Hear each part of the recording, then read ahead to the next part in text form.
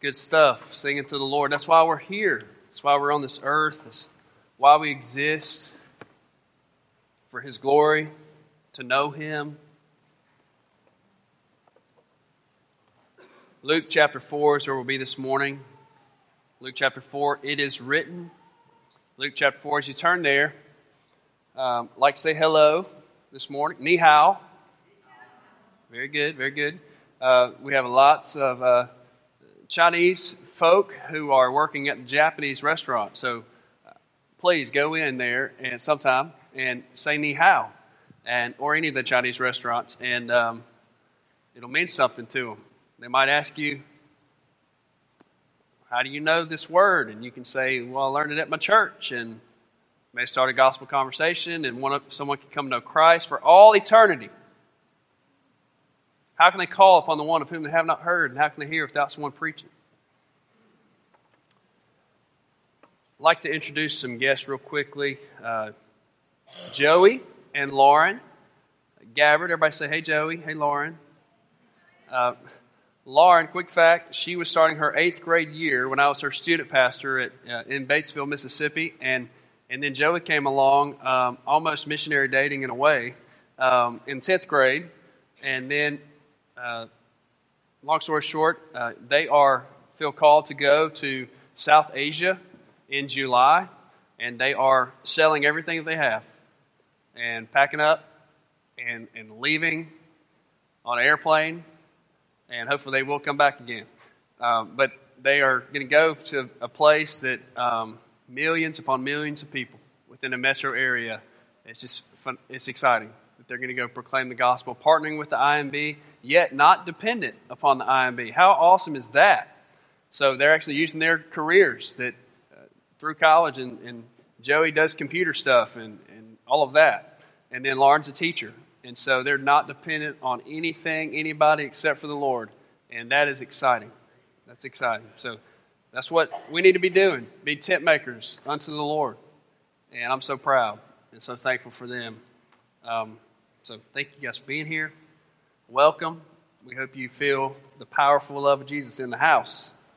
And if you're also a guest this morning, anybody, welcome. We're glad you're here. We hope that the Lord will speak and encourage you, and hope that you will see a little glimpse of His glory through this time together with God's people. Luke chapter 4 is where we're going to be. The first verses all the way from verse 1 probably to verse 14, but we don't know what's going to happen, so let's just take it a section at a time. I do want to go back to the end of chapter 3. You notice last week, what did we talk about for those of us that were here? Oh my goodness, I need you to sit down right now. What did we talk about last Sunday in Luke chapter 3? Who was the main character? John the Baptist. Okay, he brought a message of what? He preached a message of repentance, right? And it wasn't the rosy part of the gospel. It was, you are a sinner. In fact, he called the religious experts, you brood of vipers, you sons of the devil. Basically, he's saying, look, you deserve hell. All of you. And that's fact for us this morning. Apart from Christ, that's what you and I deserve. Because we have sinned against a holy God. And so at the end of Luke chapter 3, you see that basically Jesus comes and He's baptized. And this is symbolic of the beginning of His earthly ministry. Look in verse 21, chapter 3. Now when all the people were baptized, and when Jesus also had been baptized and was praying, the heavens were open, and the Holy Spirit descended on Him in bodily form, like a buzzard. Nope, like a dove. And a voice came from heaven, you are my beloved Son, with you I am well pleased. Okay? This is ginormous in the kingdom, in the picture of what Jesus has come to do. Matthew focuses more upon the baptism in his account, the Gospel of Matthew. But the Gospel of Luke focuses more on what happens after the baptism. Notice the language. It says that all the people were baptized, and Jesus shows up, and He had been baptized and was praying. Luke always emphasizes Jesus' prayer life, because that is crucial. In fact, this morning, if we're not praying every day, we're really functioning as atheists. We're not believing that the Lord is there and that He has all power and that He cares about us. And if we're not in the Word every day, then it's really a lack of faith that God's Word is powerful and alive and effective and applicable to our life. But it says he was baptized, he was praying, and then the heavens were opened up. Better look out. The heavens were opened up. This is not normal. And the Holy Spirit, capital H, capital S, the Holy Spirit, in English, by the way, descended on him in bodily form like a dove. Now, God could have chosen anything to be symbolic of the Holy Spirit coming to fully rest and reside on Jesus. Could have been a bald eagle, right? Could have been a hawk. By the way, I saw a bald eagle on Beach Boulevard in Pass Christian the other day. And when I saw it, I thought I was in like a dinosaur movie. I thought, okay, I'm seeing things. I had too much coffee, or I don't know, I'm seeing the clouds or something. It was massive. I feared for my life. It was so big. And so I Googled, be careful now when you Google, 5.9 feet to 7.5 feet is the wingspan of a bald eagle. I don't know about you, but I'm 6'2", and so I'm thinking, man, that thing's like, his wings are wider than my body. He could eat me. So, yeah, think about it. The Spirit could have come in a bald eagle. The Spirit could have come in an osprey, but it came in a dove. Why? Because those ferocious warrior birds, right, that can take out a chihuahua or many other ferocious animals, they symbolize what? Might and strength. And what is a dove? What does a dove picture? Innocence, right? Almost weakness in a way. It was very symbolic for the Jewish people. They're ready for Jesus to show up with a sword. They were ready for Him to lead the armies to take over Jerusalem, to take it back from the Roman Empire. And so this was huge for all the people there beside the Jordan, all of the Jewish people, all the Israelites. They were watching this happen. And a voice came from heaven. You are my beloved Son. With you I am well pleased. It probably was a voice that did not sound like James Earl Jones. It was probably a voice that did not sound like anything we've ever heard before, but it was the voice of God. Can you imagine? We can't imagine. There's no way to even wonder what that was like. And then you see the genealogy of Jesus Christ. And this is the beginning of His earthly ministry. In other words, the Lord gave Jesus the green light. God the Father basically started the ball rolling here at the baptism of Jesus, and it would ultimately end at the cross. And then you see this genealogy, and you can read through it, and you think, my gracious, why did the Lord put all of these words and these relatives in the Bible? Many reasons. I hope just what Corey just said, that the Lord is real. The reality of the gospel, may it sink in. And when we see all of these words, it should make us ask some questions. Matthew traces genealogy back to Abraham, but Luke takes it all the way back to Adam. Now, many times you see the word son here in Luke, and that word in Greek is not even there. The word Heli, you may see it in a few places. It basically meant it could be a grandson or even a relative. It didn't necessarily mean like it was such and such's actual son. And so what matters in the lineage is not that every member be included, but that the genuine line of descent would be maintained. Jesus is the second Adam and represents a new start for you, for me, for the whole world. The first Adam would be tested on a full belly in a garden that was awesome. I mean, it was 5-star. Everything they wanted, every food they wanted to taste. The last Adam was victorious with an empty belly in a treacherous desert that we're about to see. And so what was stolen in the garden was paid for at the cross. Luke chapter 4, Jesus is tempted. Verse 1.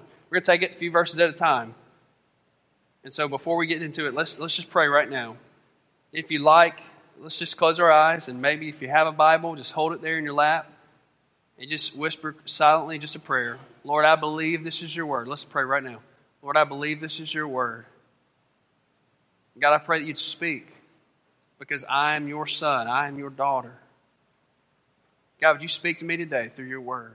God, I believe by faith that your word is alive, that it is profitable for teaching me, for rebuking me, for training me.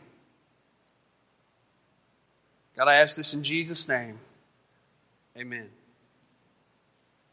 Verse 1, chapter 4. And Jesus, full of the Holy Spirit, returned from the Jordan and was led by the Spirit in the wilderness for how many days?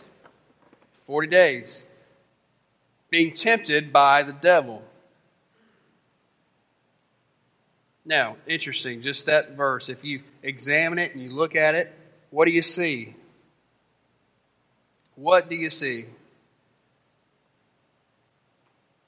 Jesus, full of the Holy Spirit, he returns from the Jordan, and he was led by the Spirit in the wilderness for 40 days, being tempted by the devil.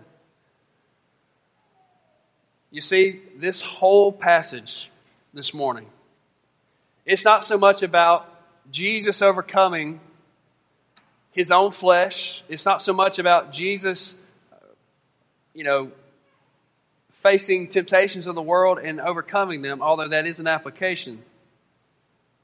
But these temptations were messianic in nature. These temptations were very specific to tempt Jesus as God's one and only Son. And so verse 1, it says, being filled with the Spirit, led by the Spirit. This conflict is not initiated by the devil, but it's initiated by who? By the Lord. You see, Satan, he didn't want to go toe-to-toe with Jesus. In fact, he would have bowed out of that fight really quickly.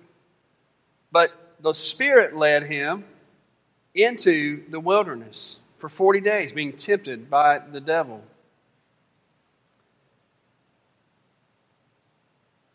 Which means being surrendered this morning, application, just this first verse. Being surrendered to the Lord's leading. Walking in the Spirit and being in tune with God. Going where God calls you to go daily. Essentially can pick a fight with the devil and his minions. Following the Lord can get you in more trouble than following anybody else. And not just trouble with someone like the President of the U.S. or the President of China or President of North Korea or General James Mattis, who I love.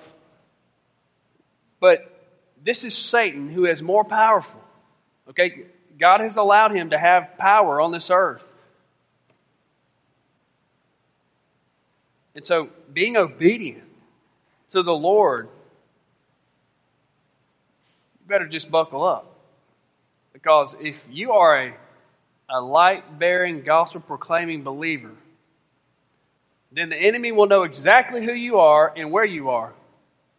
But hey, this morning, if you just come to church on Sundays and you just really could care less about following the Lord Monday, Tuesday, Wednesday, Thursday, Friday, and your life's all about yourself and what you can get out of this life and about your family and how you can have 2.5 kids and a little cute dog, if that's what your life's about, this morning, then yeah, Satan probably doesn't know who you are, probably doesn't know what you're doing, and could care less.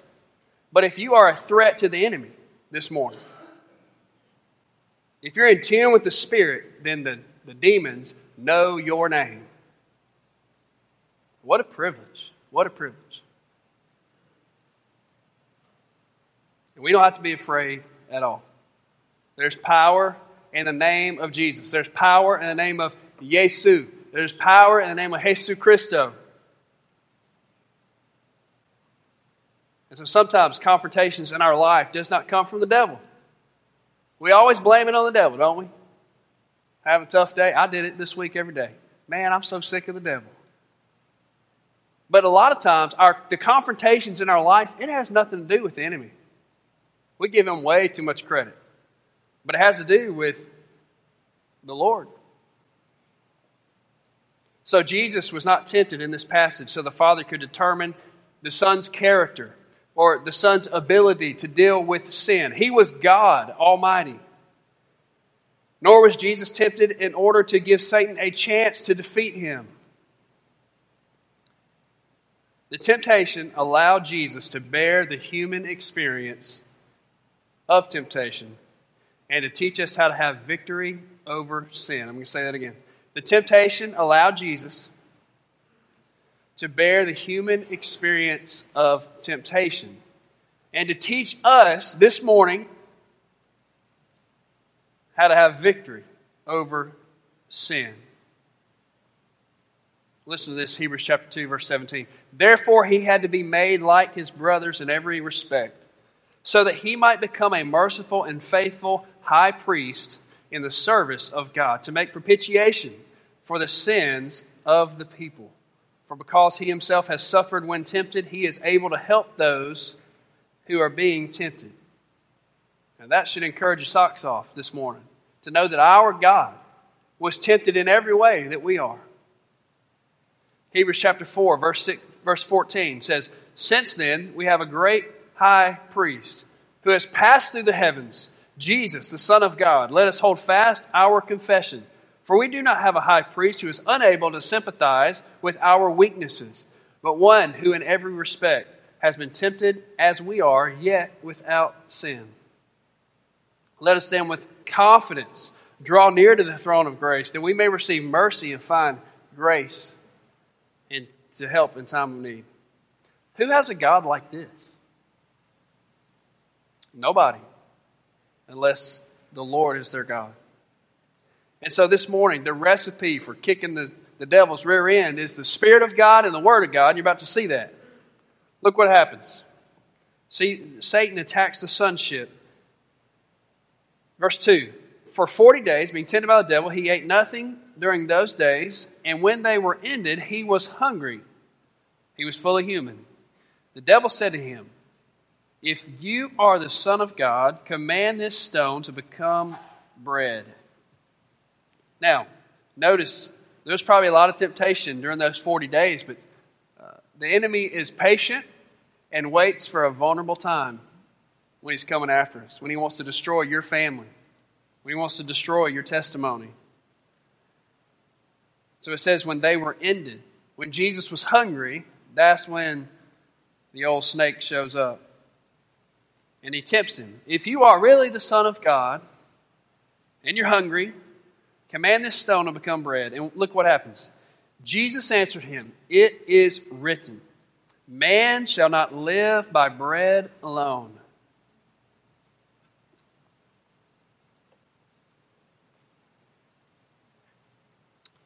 The enemy didn't want any of that.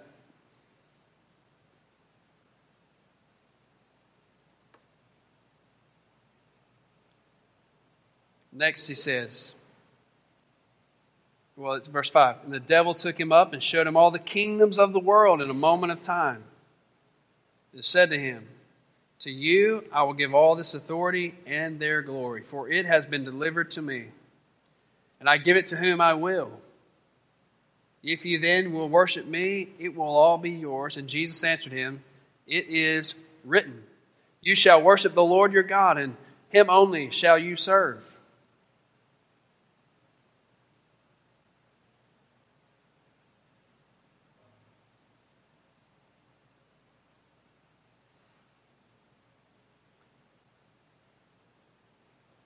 What do you think about this? It's crazy. It's crazy. Long before Satan questioned Jesus, he was already the Son. John chapter 8, verse 58 says, Truly, truly, I tell you, Jesus declared, before Abraham was what? I am. Colossians chapter 1, verse 15, the Son is the image of the invisible God, the firstborn over all creation. John chapter 1, verse 1 says, In the beginning was the Word, and the Word was with God, and the Word was God. You see, Satan is asking ridiculous things. He is tempting Jesus. And Jesus could have said, You nutcase, I was there when you were thrown out of heaven. Jesus could have said many things to counter the enemy. But instead, he just quotes the Word of God. Jesus responded showing victory over temptation to prove he was more powerful than Satan, to prove that God's word is more powerful and more final than the enemy. In verse 5, this temptation is all about the enemy tries to make Jesus forget the truth. And the truth, he says, look at all these kingdoms. Jesus, you can have them. Now the Lord could have said what? Buddy, I already have them. I already know everybody and every hair on every head. But he didn't respond that way.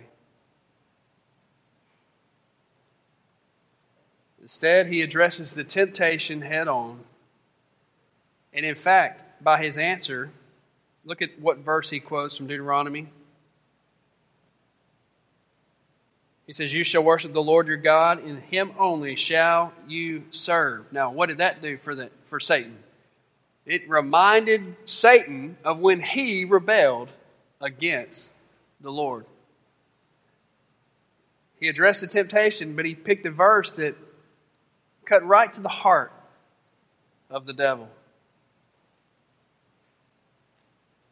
You see, Satan had worshipped himself and served himself over the Lord.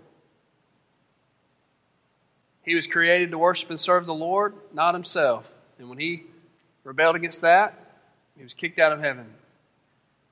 Then look at what happens next. Verse 9. And he took him to Jerusalem and set him on the pinnacle of the temple and said to him, if you are the Son of God, throw yourself down from here. For it is written. Now, notice who's quoting Scripture. He will command his angels concerning you to guard you. And on their hands they will bear you up, lest you strike your foot against a stone. You see, we can be alert in this by seeing this passage that Satan attempts to twist Scripture. Do you see that ever in our culture? How many teachers will twist Scripture? How many celebrities in our culture will twist a verse and take it out of context and apply it to their life? And notice how the Lord responds. Verse 12, and Jesus answered him, it is said, you shall not put the Lord your God to the test. And when the devil had ended every temptation, he departed from him until an opportune time. In other words, the devil walked away with his tail between his legs until another time. So, this morning, how in the world do we take this and add it to us as individuals? How do we learn from all of the lessons the Lord is trying to teach us? Are you ever tempted? When we talk about temptation, it's very personal, right? We don't want to deal with it. We don't want to talk about it. We don't think about it. We like to just sit and coast in our chair on Sunday, and we like to go through our routine, and we don't want to talk about it or think about it. A lot of times. But this morning, if you're taking notes, I'd like to give you a few verses that you can quote verbatim when certain temptations arise. Okay? The first one, James chapter 4, verse 7. And this is helpful when any temptation comes your way. When any attack of the enemy, when your flesh begins to wander. We can quote this verse, James chapter 4, verse 7. You've heard it before, many of you. Submit yourselves therefore to God. Resist the devil, and he will flee from you.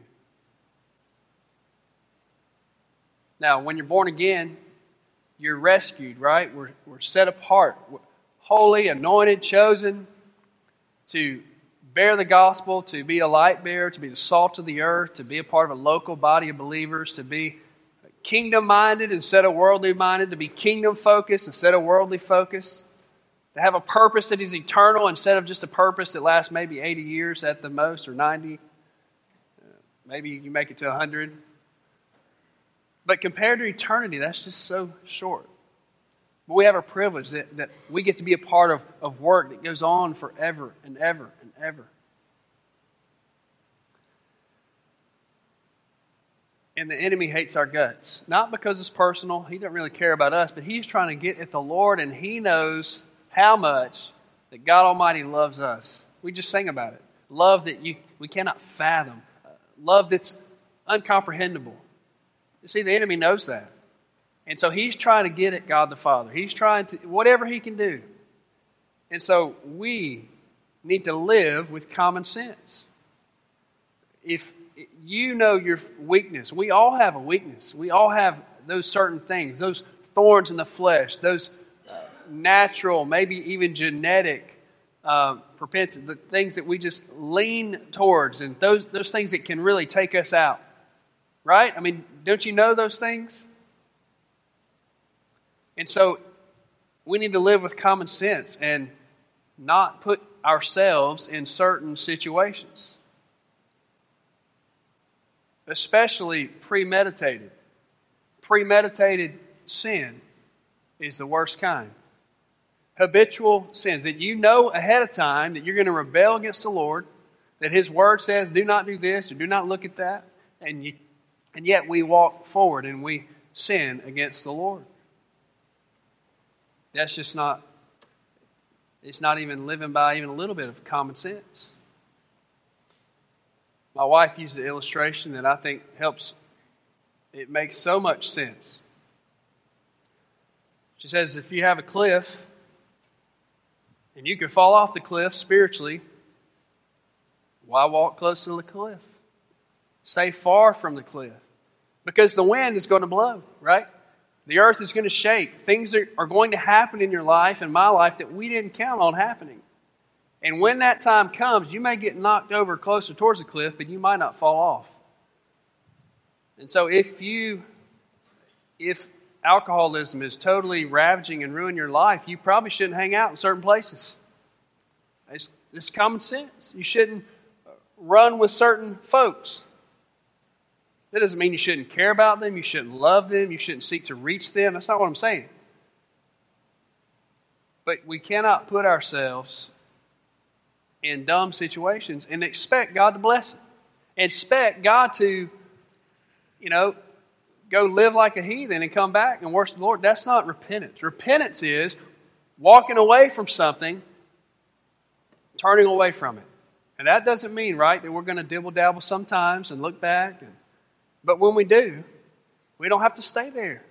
We can get up, we can confess it, get clean before God, and head on our way towards the Lord.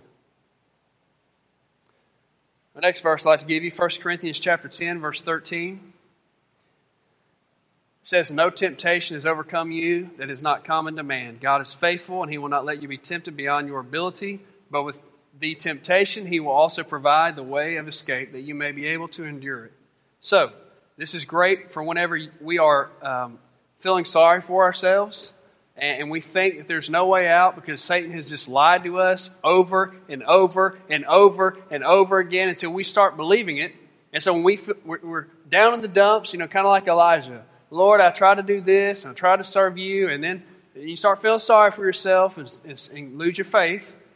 Quote this verse, 1 Corinthians 10:13. No temptation has overtaken you that is not common to man. So you may think, Satan may think that you have a greater struggle than everybody else. But Scripture says that it's not common to man. No temptation has overtaken you that's not common to man. God is faithful. God is faithful. Can we just say that together? God is faithful. God is faithful. Oh, the enemy doesn't like that. God is faithful, and He will not let you be tempted beyond your ability, but with the temptation, He will also provide the way of escape, that you may be able to endure it. And so when we are tempted, when that thought comes into our brain, when that temptation is laid before us, the Bible teaches, that Scripture teaches, that the Lord will always give us a way out. He gives us a way out every single time. There's an opening. There's a door that's open. And that's when we should flee. Get going. We skedaddle. We should go through that door. And don't look back. Just get out the door and go somewhere.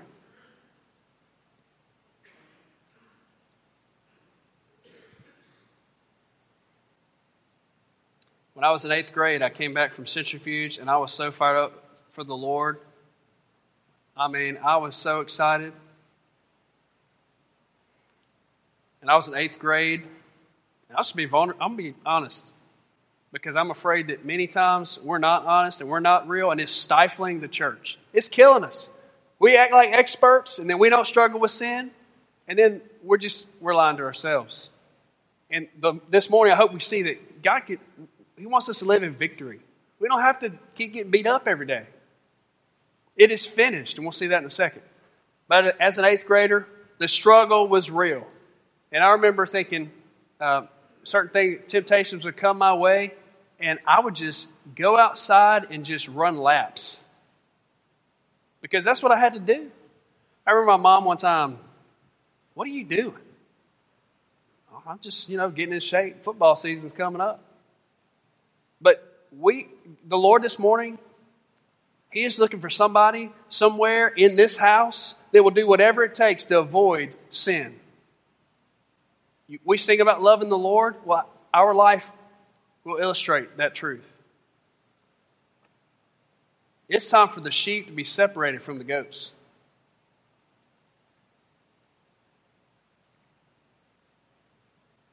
That doesn't mean that we'll be perfect,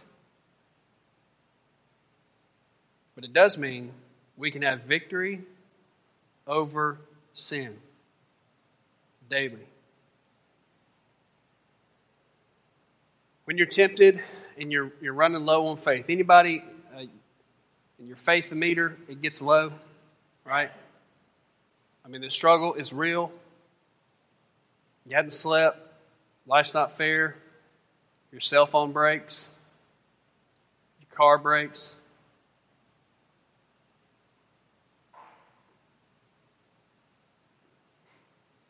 When you're running low on faith, here's the verse for you. Luke chapter 1, verse 37.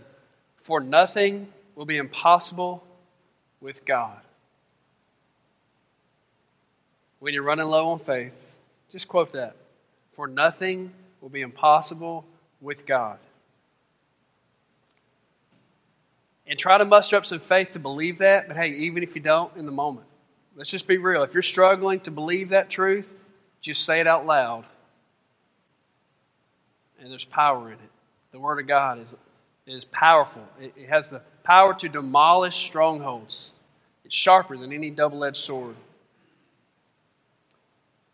Next, whenever your will collides with God's will, when your will for your life is in confrontation with what God might want you to do, maybe it's where to go to college. Maybe it's what career path to take. Maybe it's what house to buy. Maybe it's, whatever. When your will collides with God's will, and that struggle, to be honest, is just difficult. You can quote this verse, Matthew chapter 6, verse 10. Your kingdom come, your will be done, on earth as it is in heaven.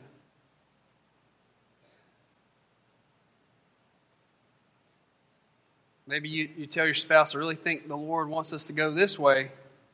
Man, if you're in the house, if you ever say that, and then your wife's like, well, maybe the Lord wants us to go this way. Uh-oh.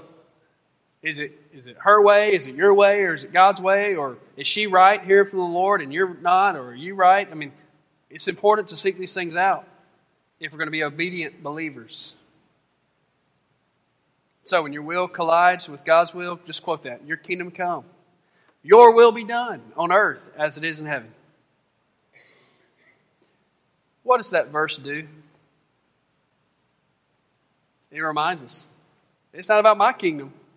It's about the Lord's kingdom. It's about His will. And we can trust Him. His will's good. Like He's a good Father. He wants to give good things to His children.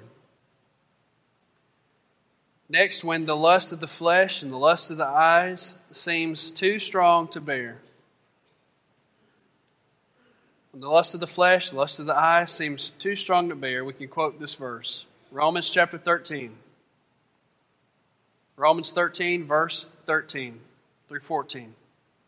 And this is going to take some time to memorize, okay? But it can be worth it. Let us walk properly as in the daytime, not in orgies and drunkenness, not in sexual immorality and sensuality, not in quarreling and jealousy, but put on the Lord Jesus Christ and make no provision for the flesh to gratify its desires. And if you just say, I can't memorize that, my gracious, these Baptist preachers want us to memorize the Scripture. Just say the last part. But put on the Lord Jesus Christ. Just get that part, okay? But put on the Lord Jesus Christ and make no provision for the flesh.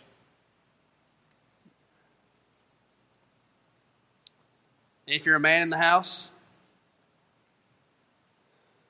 1 Corinthians 16, verse 13 and 14 says, be on the alert. Stand firm in the faith. Be strong. Let everything you do be done in love. We have the weapon that God gave us, and a sword is a defensive tool, and it's an offensive weapon, right? And many of us, our sword is still in the sheath. We're not using it like we should. In fact, many of us, if we're really honest, we try to overcome temptation on our own strength, don't we?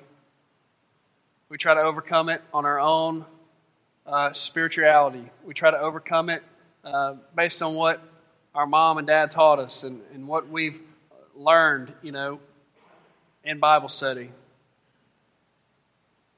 But at the end of the day, the Lord has given us the Spirit of God and the Word of God to overcome temptation. And we can live in victory. Lastly, when you are tempted, when I am tempted to try to earn merit with God, when we are tempted to try to earn God's forgiveness, this is the world's problem right here. Every world religion is trying to earn God's favor, trying to find forgiveness, find peace, trying to climb that ladder. When we are tempted to add to the gospel, we can quote this verse in John chapter 19, verse 30. It is finished. Well, I don't feel like I'm forgiven, so I'm going to go check out such and such and see how I can serve and see how I can do this. So I'll feel better about my sin. Or so I can feel better about my self-worth. When you're tempted to do that, just quote that verse. Just say it out loud. It is finished. When everybody else is trying to act like a spiritual expert, and that they're just so great at sharing the gospel and winning people to Jesus, and you start feeling insecure, and you start feeling like you're second-class Christian and you don't have what it takes to follow the Lord, you quote this: it is finished. Because it is. Jesus wins every time. That's good news, church. It's good news. His kingdom this morning is on the move. So we're going to have time of invitation. And I hope we respond as the Lord leads. God, we love you. Thank you, Lord, that your word is alive. Thank you that you are an awesome God. Father, as we get ready to respond to this text, Lord, to this moment in history where your very Son, the Lord Jesus, was tempted in the wilderness. God, I pray that we would take these truths and apply them to our life. Lord, that we would cling tight to the Word of God. Lord, that we would surrender daily and walk by the Spirit so we will not gratify the desires of the flesh. Father, you want your people to be different. So, Lord, help us. God, give us strength. Give us what we need to shine for you. When people are looking and when people are not looking. In public and in private. God, help us to be people, men, and women of integrity. Lord, help us to shine for you, for your glory. Praise in Jesus' name.